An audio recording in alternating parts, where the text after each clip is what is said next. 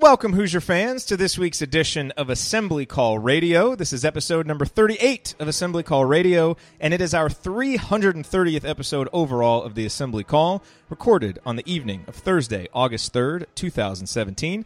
I am Jared Morris, your host for this week's edition of Assembly Call Radio, where each week we discuss the most important IU basketball stories from the past 7 days. And remember, if you can't catch one of our shows live, you can always catch up with our podcast, which is available everywhere. Just search for Assembly Call wherever you listen to podcasts, and you will find us. All righty, well, let's begin how we always begin, and that is with our Hoosier Proud banner moment. And the banner moment for me this week came actually yesterday during a conversation that I had with Gary Parrish of CBS Sports for Podcast on the Brink.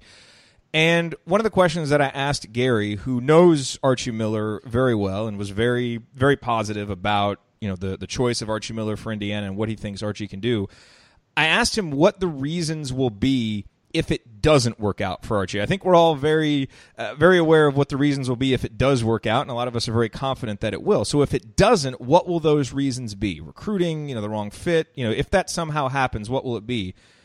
And his answer, he kind of stopped and paused, and he said he's just never even considered it not working. So he basically said he can't even answer that question because he just doesn't consider it a possibility. Now, he did say, expecting multiple national championships might be a bit extreme and a little bit unreasonable in terms of expectations. But as he said, when you put a terrific coach at a terrific school, good things happen. He considers, obviously, Archie Miller to be a terrific coach and Indiana to be a terrific program. And so he's expecting big things, as we all are. So that made me very confident and even more excited about that future banner to be hung in Simon Skjodt Assembly Hall. And I will say this, too. I think the football team deserves a little bit of mention with College Game Day announcing that they will be there for the IU-Ohio State game, which is going to be awesome and an incredible way to kick off the college football season. And someone asked on Twitter who should do the picking for the IU-Ohio State game, kind of represent Indiana. The name I threw out was Rob Phinisee, because that way if he picks IU, then he can pick IU over Ohio State twice.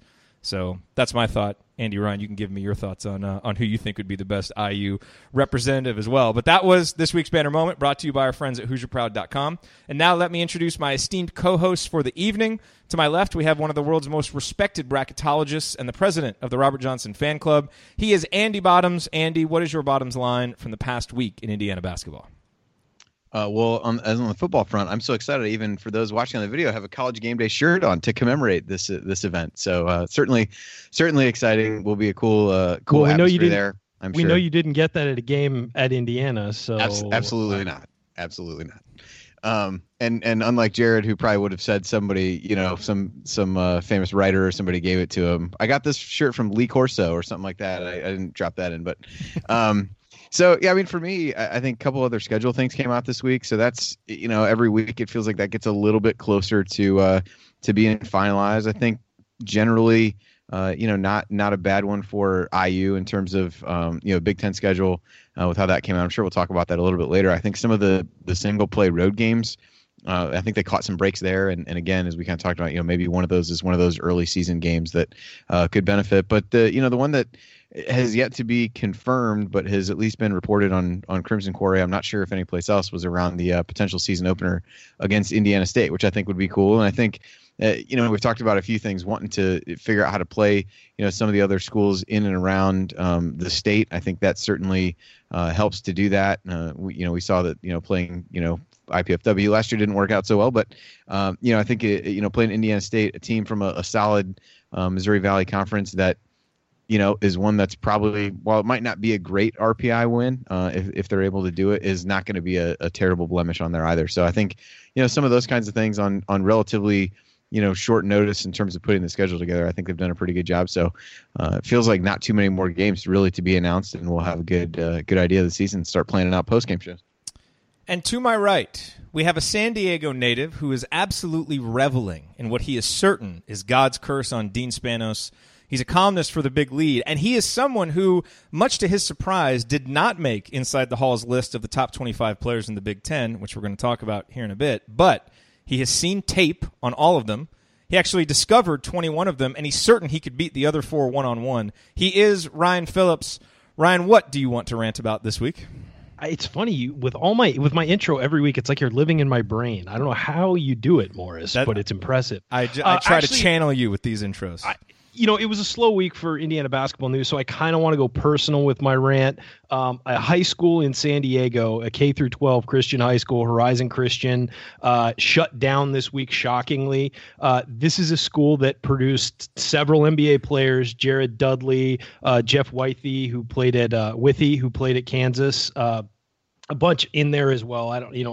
Several guys and a lot of top college talent, and it shockingly shut down. So a lot of teachers are out of jobs. A lot of coaches are out of jobs, and a lot of students are having to switch schools. This was a team that my high school faced 3 out of 4 years in high school. We faced them in the city championship for basketball and lost all 3 times because they were so good. They were able to recruit like the best players under the guise of, well, it's a Christian school. They want to go get a religious education, and no other schools are allowed to recruit. But hey, they were within the rules. They did what they did, and they had phenomenal teams to the point where we were in the small school division statewide. But there were a lot of really good small school basketball teams, and they would go compete against the top big school teams and beat them repeatedly. And so it's really sad for me that school is closing. I know it doesn't really relate to a big part of our audience, but support your local schools, public or private, because it is kind of sad when one has to shut down and loses its funding. But one thing I will say is if they were 20 years too late, because I would have won 3 city championships if they had shut down before I was in high school. So it's kind of a bummer that they shut down now. I don't get to benefit from that. But no, seriously, that was a sad note for me this morning, sort of one of our high school rivals to see that school shut down. So I guess it's good for my high school. Maybe they'll be able to win some championships now, but sad for that one. And let's move on to some Indiana stuff after that. And we're excited to welcome back 99.95% of our audience that is not based in San Diego. Hey, you know what? It's a general topic, all right? All right, well, we do have a packed show for you tonight about Indiana topics. We promise we're going to get into the latest on Indiana's schedule. Andy kind of alluded to it there during his bottoms line. We're going to talk more about that. We will break down Inside the Hall's top 25 Big Ten players, how many Hoosiers made the list. We've got a few good questions on Twitter, and we got a question about the Assembly Call origin story, and we're going to talk about that. I actually dug up the original email that I sent to Andy with the idea, so I'll read you part of that as well. All of that and more on this week's edition of Assembly Call Radio. First, real quick, a quick word about this week's sponsor, SeatGeek. As you know, buying tickets to sports and concerts can be complicated, but there is a better, simpler way to buy with SeatGeek. SeatGeek is the smartest, easiest way to get tickets to live events. With SeatGeek's seamless mobile experience, you can buy and sell tickets in just 2 taps. SeatGeek helps you find the best seats at the best prices, fully guaranteed. There's nothing quite like seeing your favorite team or musician in person, and SeatGeek will get you closer to the action for a great value. I have the SeatGeek app on my phone. It is by far the easiest way that I have found to shop for tickets, which I have done for basketball games, for concert tickets. If you're looking to go to that IU-Ohio State football game, go on SeatGeek, find tickets there. It is designed to make your ticket buying experience easier than ever, because SeatGeek saves you time and money by searching multiple ticket sites to compare prices and find amazing deals for you. Best of all, listeners to the Assembly Call get $20 off their first SeatGeek purchase. Just download the SeatGeek app and enter the promo code ASSEMBLY today. That's promo code ASSEMBLY, ASSEMBLY, for $20 off your first SeatGeek purchase. And I've actually had 3 or 4 people just in the last couple of weeks let me know that they used the code. Everything worked great. So go use the code. Get your tickets from SeatGeek. All right, you are listening to the Assembly Call. I am Jared Morris here with Andy Bottoms and Ryan Phillips talking IU basketball. And Andy, let's actually jump in a little bit more to the schedule talk. I think that's a good topic for us to hit right here real quick. You mentioned opening with Indiana State, and Indiana State, a team that wasn't great last year. They've actually kind of been getting progressively worse the last few years, but they are still a team that's been, I think, at least in the top 200 in KenPom the last 5 years, and as recently as 5-6 years ago, they were a top 100 team. So it's certainly better than some of the cupcakes that we have seen come through. And we also found out the single-play home and away games for Indiana's Big Ten schedule. So Indiana, the single-play home games will be Purdue, Maryland, Northwestern, and Penn State. And what jumps out to me about all of those is those are road venues that Indiana has really struggled in lately. So nice that we don't have to go visit any of those. The single-play away games for Indiana are Wisconsin, Rutgers, Michigan, and Nebraska. So at least we don't have to waste a home game on Rutgers. But obviously going to Wisconsin and not getting a chance to beat them at Assembly Hall, that's not such a great thing. But what else jumps out to you, Andy, about the schedule? I thought the road games, I think if you look, Nebraska, Rutgers, I think most people are going to project them to be bottom 2 in the league. So a chance to pick up a couple road wins. We know how important those can be. Michigan will certainly be a tough one there. And Wisconsin, we've all got the demons from the Kohl Center. But if ever there was a year where there's a lot of transition on the roster from Wisconsin, I think we talked about this in one of those conversations about, who would you want to play in those early Big Ten games? Is it one of those? Is that do you hit them at a good time? So I think certainly 2-2 feels like a minimum in those games, and then the home games. I mean, you're playing. Of most people have Purdue and Northwestern, I would say, in the top 4 in the league that they would project, but you get those 2 on your home floor. It gives you a little bit better chance to win, pick up quality wins there. I think Maryland is kind of in that next tier. Down with the freshmen they had last year should certainly be a good team. So again, another one probably would rather not face on the road. Penn State just seems like weird games between those two teams. So who knows what'll happen there. So overall, I don't think too bad when you look at the double plays that we had already known about for a while. Illinois should be more toward the bottom of the league. Ohio State's in a transitional period, but then you've got Michigan State and Minnesota, 2 of the other kind of top 4. And then Iowa one in the middle. So I think fairly good balance.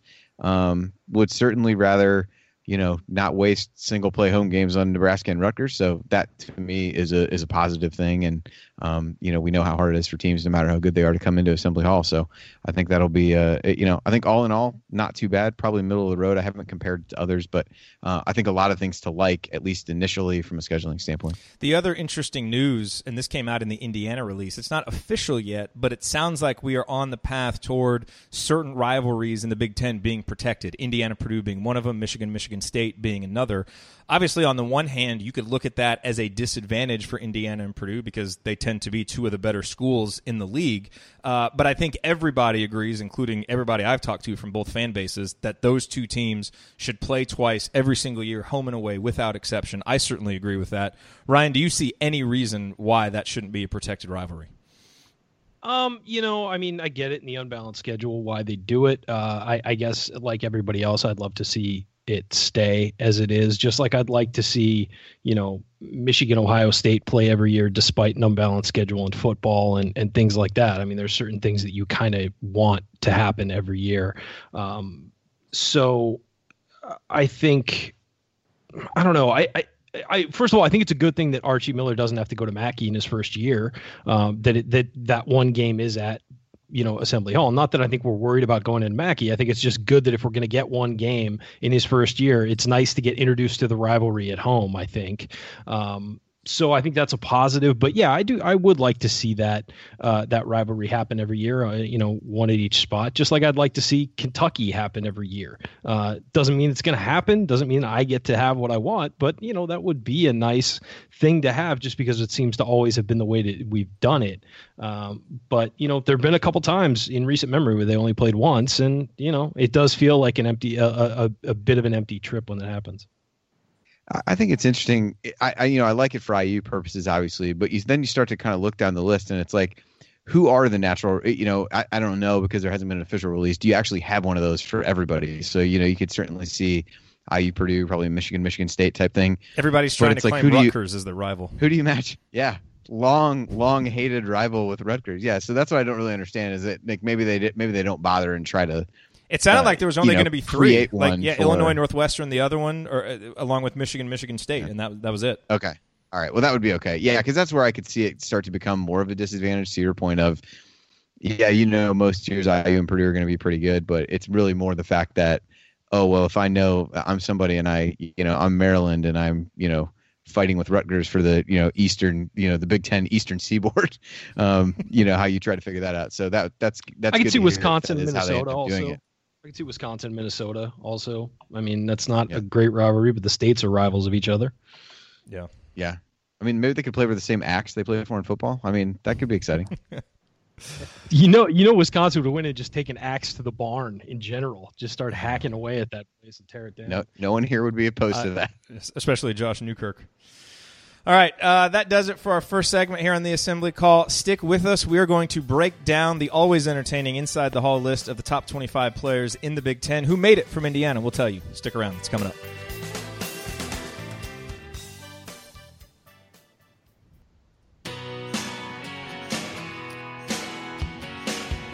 You are listening to the Assembly Call. I'm Jared Morris here with Andy Bottoms and Ryan Phillips talking IU basketball. And gentlemen, let's jump in and discuss the list of the top 25 Big Ten players put out. It's a joint post every year by our friends at Inside the Hall, Alex Bozich and then Dylan Burkhart at UM Hoops. They do this every year. They count down the top 25 players in the Big Ten. Last year, Indiana obviously was very well represented on that list with guys like OG Anunoby and Thomas Bryant and James Blackman Jr., fewer Hoosiers making the list this year. There were two guys who made the top 25. Ryan, real quick, can you name them? Who do you think Indiana's two representatives are? I would say De'Ron Davis for sure, and I would guess because he's a senior and he had a bunch of career highs last year, it would be Robert Johnson would be the other. Who do you think is higher? De'Ron. Okay, so De'Ron Davis did make the list. He was actually a tie for 25th with Mike Watkins from Penn State. Robert Johnson came in at 13th. And wow, it is interesting. I mean, it's interesting. Now, part of that could be, obviously, we have spent so much time talking about De'Ron and his potential, and we saw the flashes of his production last year.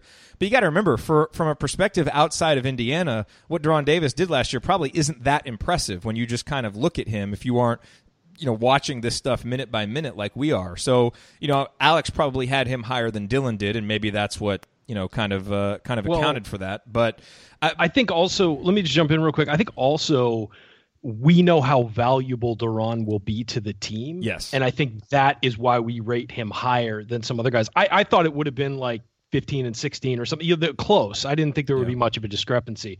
But I would say that I think De'Ron, I guess it depends on your criteria, because I think De'Ron will be a more important player and may actually put up better numbers because of how much the focus will be. And we have other guards who will split stats with Robert. So I guess it depends on the criteria you're using, but I think that for sure in our minds, De'Ron is a more valuable player to the program right now than Robert is. Obviously, Robert's got leadership qualities and things like that will be very important as well. So I'm not discounting his importance, but I would have certainly put De'Ron Davis ahead of Robert, not just because I've always been high on him, but because I think that there is that extra added bonus of his importance to the team. Andy, Robert Johnson at 13th. How does that strike you? About right? Think he should be higher?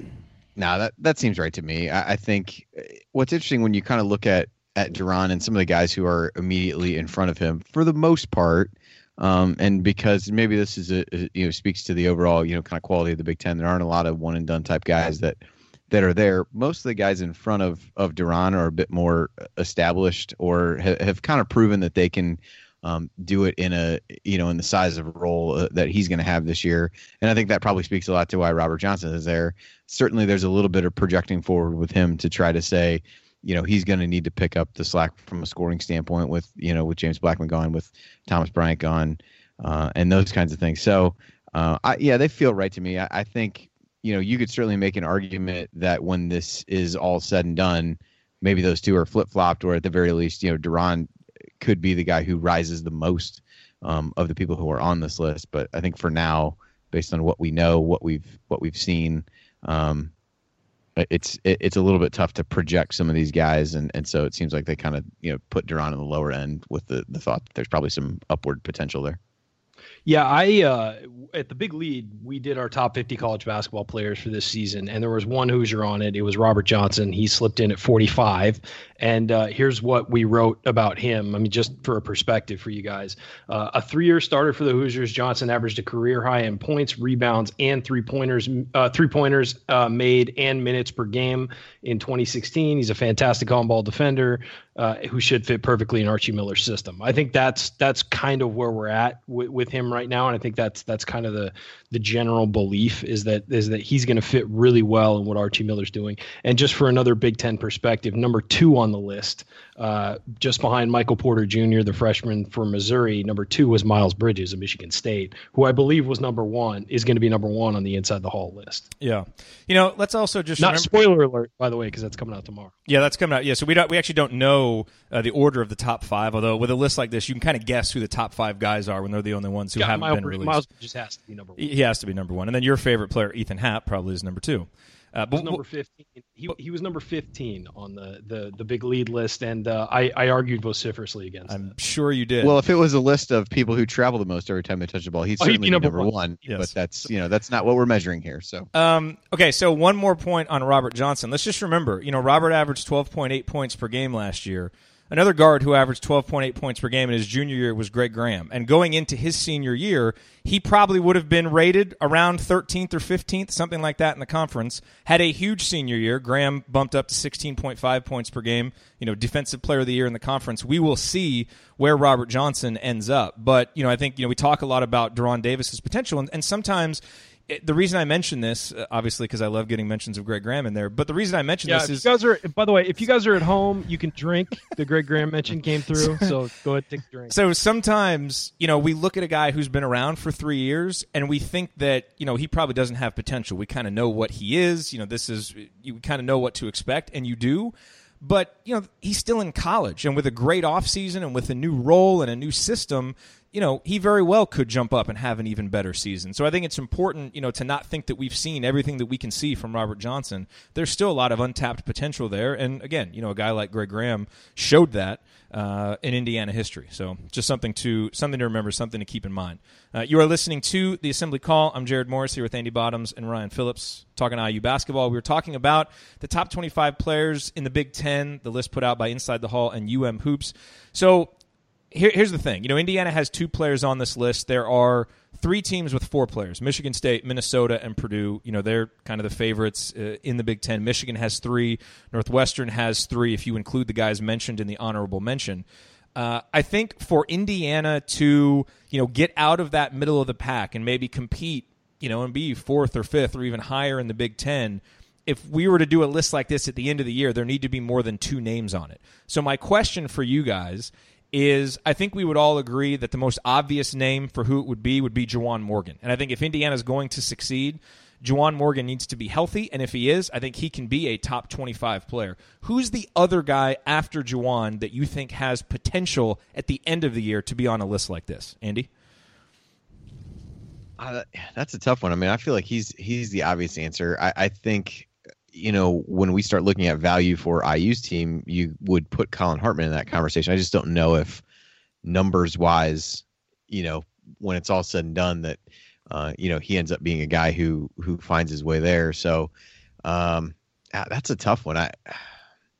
If Devontae Green really settles into the point guard role, but again, I just don't know that he would score, quite enough to be there. So, kind of makes you wonder if, could a freshman really make a big leap in something there? But I don't think there's an obvious next choice, not to me at least. You're missing the guy.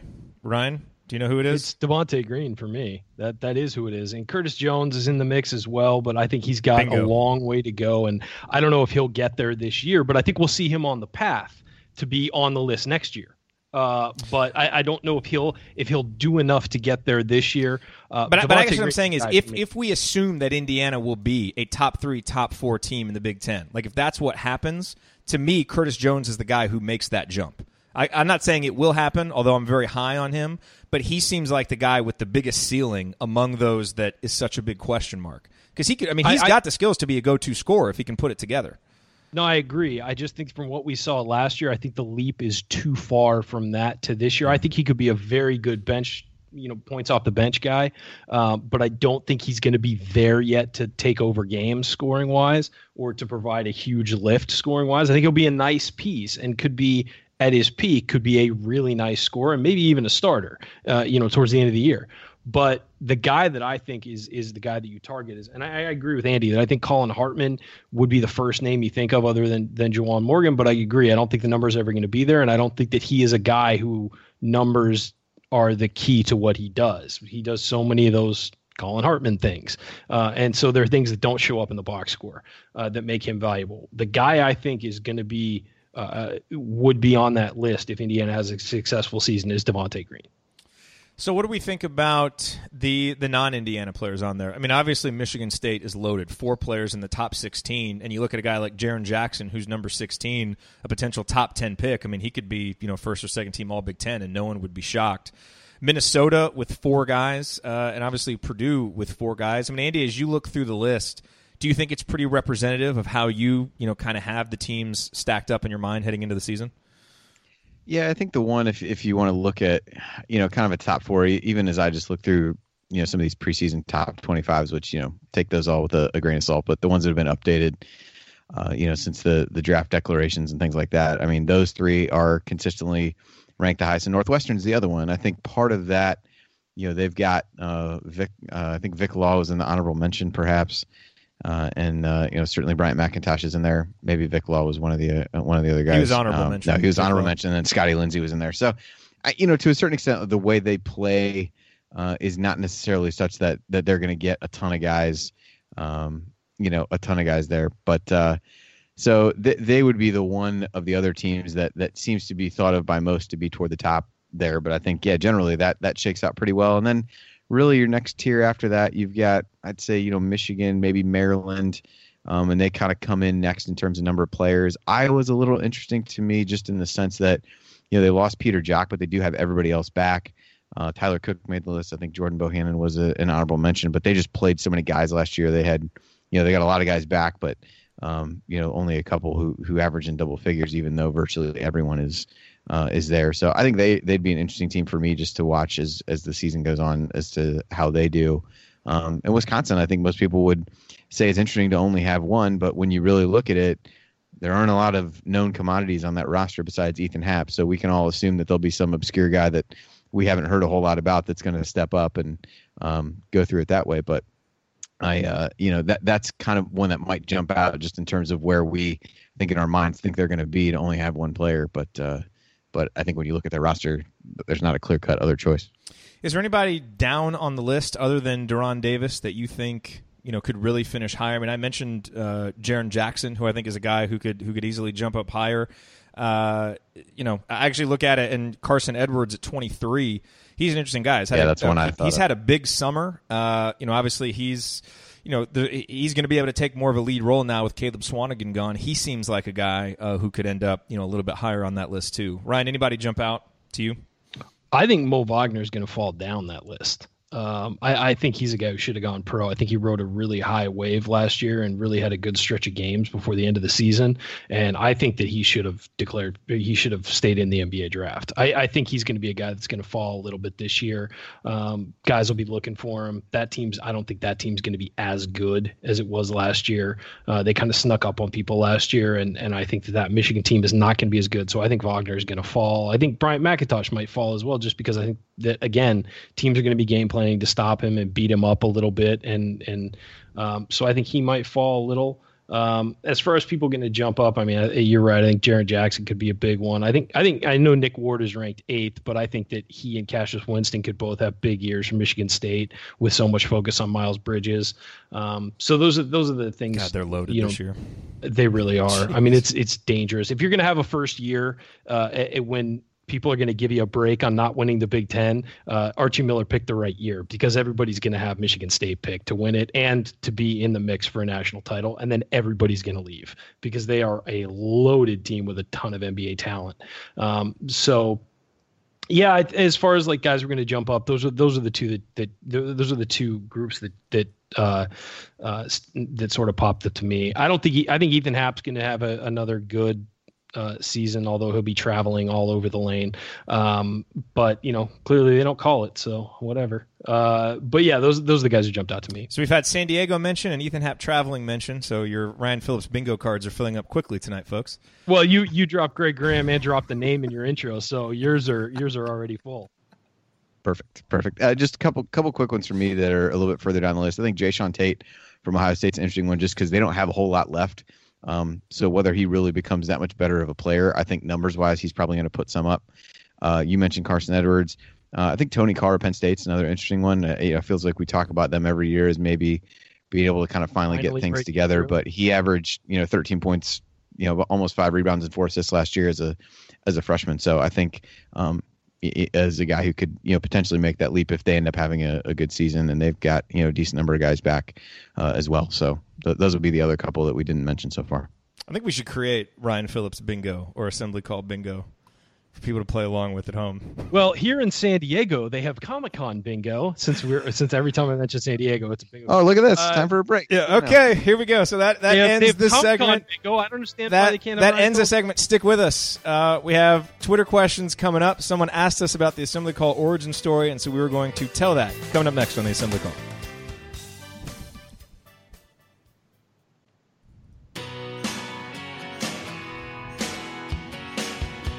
You are listening to the Assembly Call. Go to assemblycall.com/join to activate your free membership. By doing so, you will get our weekly 6-banner Saturday news roundup delivered right to your inbox each Saturday or Sunday morning, so you can stay up to date with your Hoosiers during the offseason and even once the season begins. The URL is assemblycall.com/join. I am Jared Morris, talking IU basketball with my co-hosts on the Assembly Call, Andy Bottoms and Ryan Phillips, and this is usually the part of the show where we do our Twitter Q&A. And so we're going to do that, but we're going to spend probably this entire segment on one question. And this question comes to us from Courtney. Thank you for submitting this question, Courtney. She says, maybe you've already covered this, but I'd like to know the history of the Morris-Bottoms-Phillips relationship, how the show came to be. And it's interesting, I think we've kind of alluded to it and maybe talked about it in generalities, but we've never really told the actual story. And it's interesting because I'm not sure a lot of us remember the actual story, as we were just talking about some of the details off air. But I went back today to prepare for this to look at the initial emails that we all sent kind of about this. And I found the very first email that I sent to Andy. Now, to set the context for this, we all knew each other at this point. I had started a sports blog called Midwest Sports Fans, and Andy was writing some great college basketball articles for that. I think you were doing a podcast at the time, the Bottoms Line podcast. I think you had already started doing that as well. Yeah, I think I was doing like fantasy football writing too or something like that. Yes. So yeah, I think you were. We were doing a lot of fantasy back then. And Ryan, were you writing for Midwest Sports Fans, or did we just know each other through Yardbarker? I was working. I was running Rumors and Rants, my sports website, and we had done a few joint ventures. We live blogged the draft together a few times, and we had gotten to know each other a little bit through that. When I was aware of Midwest Sports Fan, I had no idea you went to IU, and then we kind of through that got to know each other as going to IU. But yeah, we kind of became buddies through that, I think. Yeah, but more business buddies. I didn't know you very well. We didn't know each other very well. I know you didn't know what you were in for. Yeah, well, I mean, the irony of the three of us. I mean, there were warning signs probably, but to be fair, yes. The great irony is the three of us all graduated from IU, but didn't, and now we're doing an IU show, but none of us knew each other until we started doing the show, or just maybe a year before through blogging. So it's that you've still only been in the same room several times, right? I mean, yes. So okay, so go back to how it started. Yeah, so here's the first email. So this is an email that I sent to Andy. So Andy, what are your thoughts on doing the IU post-game reports / call-in shows? I envision us hopping on a conference call, giving our impressions of the game, and then taking callers. It'll take a while to build it up, so it'll be mostly us talking at first, but it could be A, fun, and B, a great way to promote the Bottoms Line and your burgeoning profile as a college basketball expert. Of all the things I've learned doing this blogging nonsense in 3 years, one of the best pieces of advice regarding building a loyal audience is to start with a small niche, give value, and expand. I hate that your columns aren't getting more traffic because they are outstanding, and part of the reason is that not enough people know that they should trust your opinions yet. Doing a podcast like this can build you tons of credibility with IU fans, one of the 10 best college basketball niches to target, in my opinion, in terms of fervor, knowledge, and reach, which will help spread to the rest of what you're trying to do. Thoughts? If you're up for it, I'd love to do a trial run Saturday night after the exhibition game.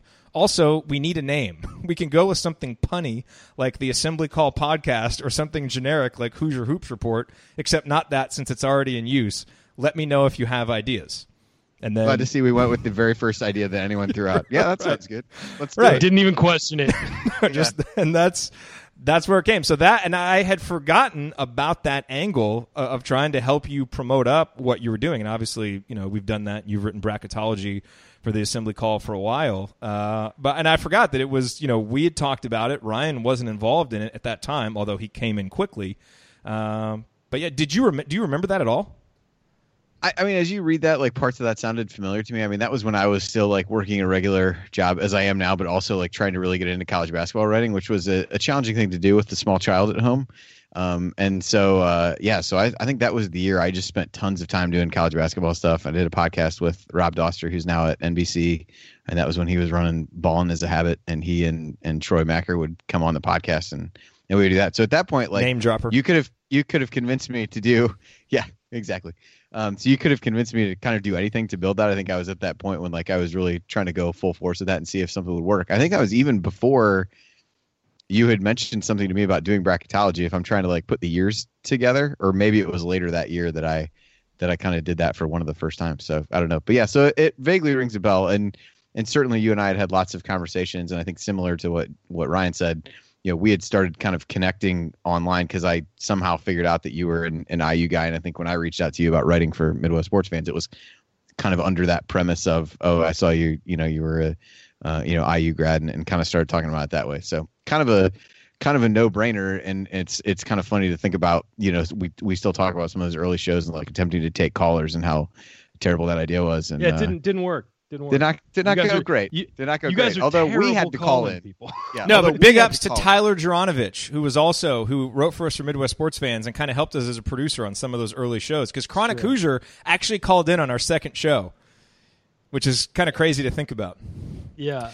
So the question is, so I was looking through the emails and I saw this one, and then all of a sudden, you know, there's not a whole lot. There's this thread between Andy and I, and then all of a sudden I've got the next email about this topic is me saying, great job on this, guys. Thanks for taking the time to participate and for having such great points.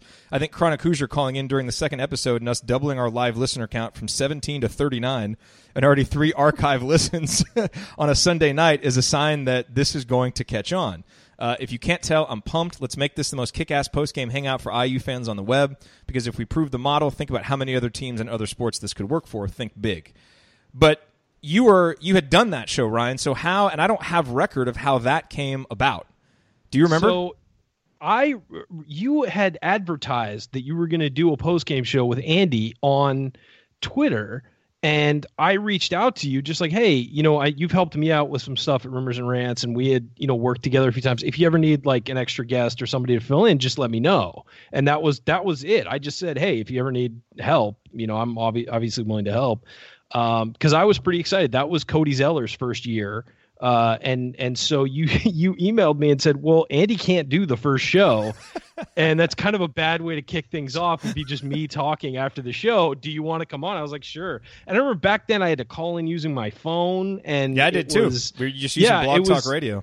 Yeah, and so I called in and did that. And afterward, I remember, I don't know if it was you sending me a text or something, but you were like, man, you were really good on the air. We need to have you do this more often. I was like, oh, I can come on whenever. And it just sort of opened the door, and it was kind of like, all right, well, let's all just do it together. So back then I was actually giving you genuine compliments. That wasn't like dripping with sarcasm. Yeah, no, it was amazing. And I was setting the stage for just showing up whenever I felt like it, and not always being on the show. So look, if you don't establish these ground rules right out of the gate, you just never know, and then you're there. So it's like, expectations of to like you know, show up to work and things like that. You can't do that. So you're listening to the Assembly Call. This is Jared Morris with Ryan Phillips, Andy Bottoms. We are taking a little break here from talking IU basketball to give the origin story of the Assembly Call. It was a question that Courtney asked us. So you're right, Ryan. That was 2011-12. So this season coming up will be our 7th season doing the Assembly Call. And it's interesting because obviously those first 3 years of the Tom Crean era, not good. That 2011-12 season was much better than expected. And that team was just rolling. And I remember it was a running joke early on that Indiana is undefeated when there's been an episode of the Assembly Call scheduled, because Indiana didn't lose until well into December. That was obviously the year that Indiana beat Kentucky. And talk about hosting a show by yourself. I hosted the beginning of that show all by myself because Andy couldn't make it. I was in Chicago Ryan, with my girlfriend in Chicago, watching the game. Yes. Again, establishing that I wasn't going to be there no matter how important the game was. Yes, right. And now, in your defense, Ryan, or Andy, you did call in. I did. You know, during the show. I had to work. Yeah, I had to work. We had this system implementation that I kept thinking would get over, and it never got over. And I remember that was also the day that the UC Xavier Brawl was, because I listened to that on my phone as well that day, and I was like, I'll get home by the time the IU game is. And I was listening to a stream of Fisher on my phone, but it was so far behind that my wife called, told me they won. I hung up on her so that I could listen to Don Fisher's call. I was like, I'm going to let you go so I can listen to this. The stream was far enough behind that I did that. And then I called Jared and attempted to provide commentary, or at least allow him to take a breath without having actually watched the game yet at that point. Yeah, I was with my girlfriend in Chicago spending the weekend together, and I remember I just played the replay of the show, and the whole first 10 seconds of it is Jared going woo. I mean, that is that's the intro to the show. There's nothing else other than just Jared screaming. I'll post a link to that show in the show notes. I also had the bright idea of trying to put my phone up to the TV to try and do listen to the post game celebration or interviews. That didn't go very well. So that was good radio. I want to know, speaking about having the phone calls, I want to know what your guys do you have a craziest memory of doing the show, like an awkward place you've done it from, or just a weird happening that happened while doing the show? Because I have mine, and it was after they lost to Syracuse in the Sweet 16. I called into the show from my phone. Inside, I was at a bar watching the game because my cable in the whole apartment building was out, so I had to watch it from a bar. I went across the street from the bar into a closed shopping mall when it was 5 degrees outside in Milwaukee. I'm inside the shopping mall with a security guard staring at me, calling in and telling him, "Look, I got to do this radio show. I have no," and I'm sitting there on my phone doing this with you, trying to commiserate with you guys. Freezing in a deserted mall at midnight. It was insane. Do you guys have any? I've always taken it way too seriously, so I've always been right at my computer, doing it. I don't think I've ever done it from a strange place. I had the one for me was probably I stopped. It was when they beat Michigan to win the Big Ten, and so I was driving. That was when I was commuting between Cincinnati and Cleveland when I was starting a new job and would go back and forth on the weekends. I think weather was supposed to be bad or something, so I didn't stay and watch the game. I listened to it on the radio. Well, anybody who's driven between Cincinnati and Columbus on 71, there's this kind of oddly placed, not even shopping center, but there's a hotel and a Max and Irma's. And so I got to a point where I could hear the game was good. There was 2 minutes left. So I go into this place, order a beer, proceed to just pound this beer while the last couple minutes of the game. I yell a couple things and pound on the bar when they win the game, and then I just turned up, paid my bill, and walked out. I probably was in there for no more than 10 minutes, and the people I'm sure all thought I was insane. And then I got back in the car and then called into the show to at least talk about the end part that I saw. I will say, back in the day when we first started doing the show, and I don't do this now, but, every now and then I would have a nice beverage while watching the game and, come on the show, but always kept it under control. But you all will remember most of the time. You all will remember the horrible collapse against Penn State during the 2013-14 season. I'm pretty sure I had maybe a few more than usual during that game, and I remember feeling a little not quite myself while hosting that show. So that's probably my craziest story from hosting. But I think it went well. But I've tried quite a few in the aftermath of that. Yeah, I've tried to block out all memory of that game, but. That was before we were a big deal, that was before we were a big deal on the radio. Now we all take it super serious, right? So there's obviously a lot more that we could tell Courtney. If you have any other specific questions, we'd love to answer. But thank you for asking that. It was actually really fun to go back and remember that. And good off-season topic. It is. And all I will say is we've done this show, as Ryan mentioned. We've only been in the same room a couple of times. But when we did that, it was 2 years ago in Bloomington. We had our first meetup, and it was crazy, meeting, both of you who I, hadn't met before, or I'd met you individually, but we hadn't all been in the same room. And, you would think that it might be a little bit awkward or weird, but, that same chemistry that we, have right here doing this was right there, when we met in person. So it's kind of a crazy testament to just what the internet, what technology makes possible. We basically sit around and make fun of each other when we're in person too. It's pretty just like this, pretty much. Our wives and girlfriends just happened to be there for that one, and they could laugh at the jokes with us. So that helped. All right, so that was fun. We still have a few more minutes left though in the show, so come back for our final segment. We've got a few other Twitter questions. We're going to answer them quickly, rapid fire style, some good ones. So stick with us, and we will do that next.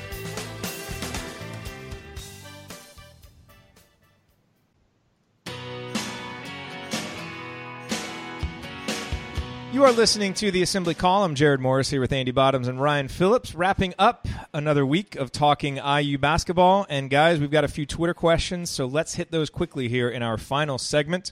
The first question comes from Chris. Who's the next recruit to commit for 2018, and will we fill out the roster or hold one for 2019? Ryan, who do you think? I think it's Robert Finney. I think that's the way the winds are blowing. And I also think he is undervalued nationally. So I think it'd be a great pickup. As for will we fill out the roster, I think it all depends on who's willing to come. If you're going to get if you're going to get another great player, then you're willing to expand this class and not hold one. But I think that the inclination would be to sort of spread them out over 2 years if you can. Yeah. But it all depends. I mean, if you're going to get a great player, you jump on it. Yeah. Problem is, you only have Morgan would theoretically be the only guy leaving after. We got a big class leaving this coming year, and then you've really only got Morgan. I think is the only junior. And we're aiming for a lot of good 2019 players too, which will be interesting. A lot of 5-star guys talking Indiana.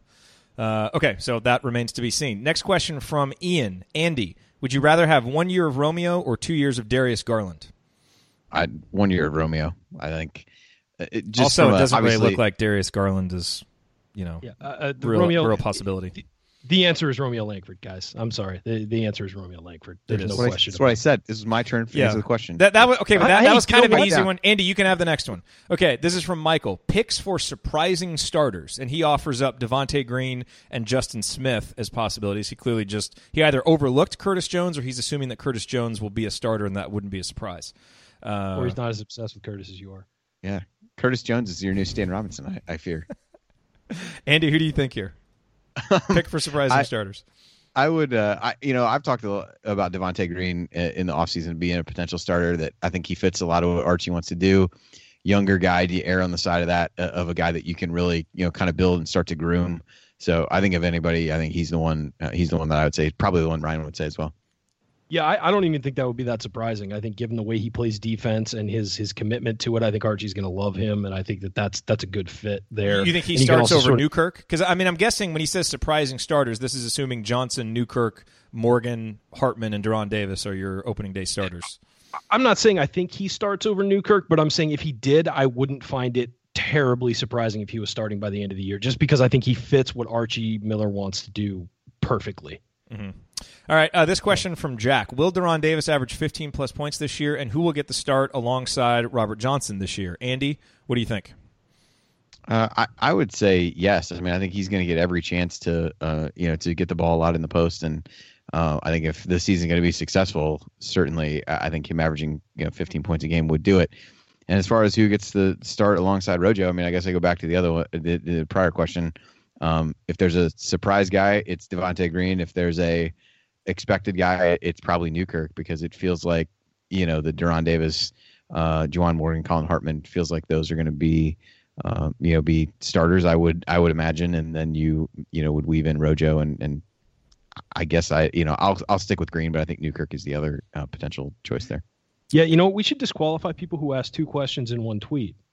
Look, we ask for your Twitter questions. Ask us a question, then ask us another question in a separate tweet. Don't ask 2 in one tweet. That's why we've never stipulated that before. So let's give folks a chance to adjust. Okay, let's put the foot down then.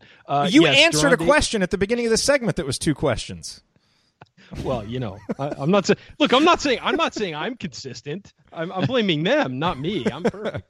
Unless you want to ask a multi-part question about San Diego high schools, then it's totally fine. Then it's fine. Like a choose your own adventure type scenario, then it's okay. Okay, we got 50 seconds left. Matt's question is a good one. End of the year for IUBB. Who do you think is our rotation of 8 players? So again, let's assume Robert Johnson, Deron Davis, Juwan Morgan, Colin Hartman, Josh Newkirk. We'll throw Devontae Green in there because you guys both think that. Who else is in the rotation at the end of the year? Andy. 2 more players. I think Clifton Moore has to be one, and I guess I'll say Freddie McSwain, but then that kind of leaves Curtis Jones out. So if I had to pick 9, I'd add those 2 to the 6 that you mentioned, or those 3 to the 6 you mentioned. You guys are going to start trolling me by just not mentioning Curtis Jones now. I see. I just looked at who was. All right, 10 seconds, Ryan. Curtis Jones, McSwain, and McRoberts are going to be in there.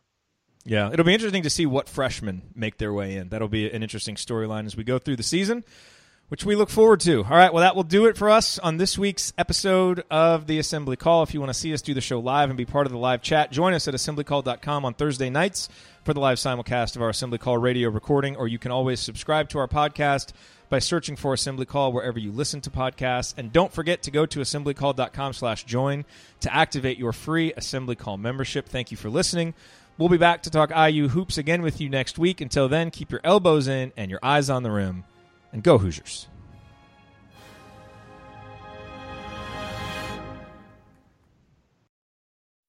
Discover the new 3-Step Pro Partial range, specifically designed to clean your partials and remaining teeth in 3 simple steps. Clean your partial, strengthen your natural teeth, protect your whole mouth. Stand up to further tooth loss with Polident Pro Partial. Available at Walmart. Sticky notes, email alerts, a string around your finger. They're just not big enough. So here's a big reminder from the California Lottery. Tonight's Mega Millions jackpot is over $250 million. Whew. Play now. Please play responsibly. Must be 18 years or older to purchase player client. 1, 2, 3, 4. Those are numbers. But you already knew that.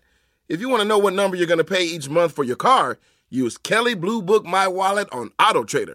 They're really good at numbers. AutoTrader.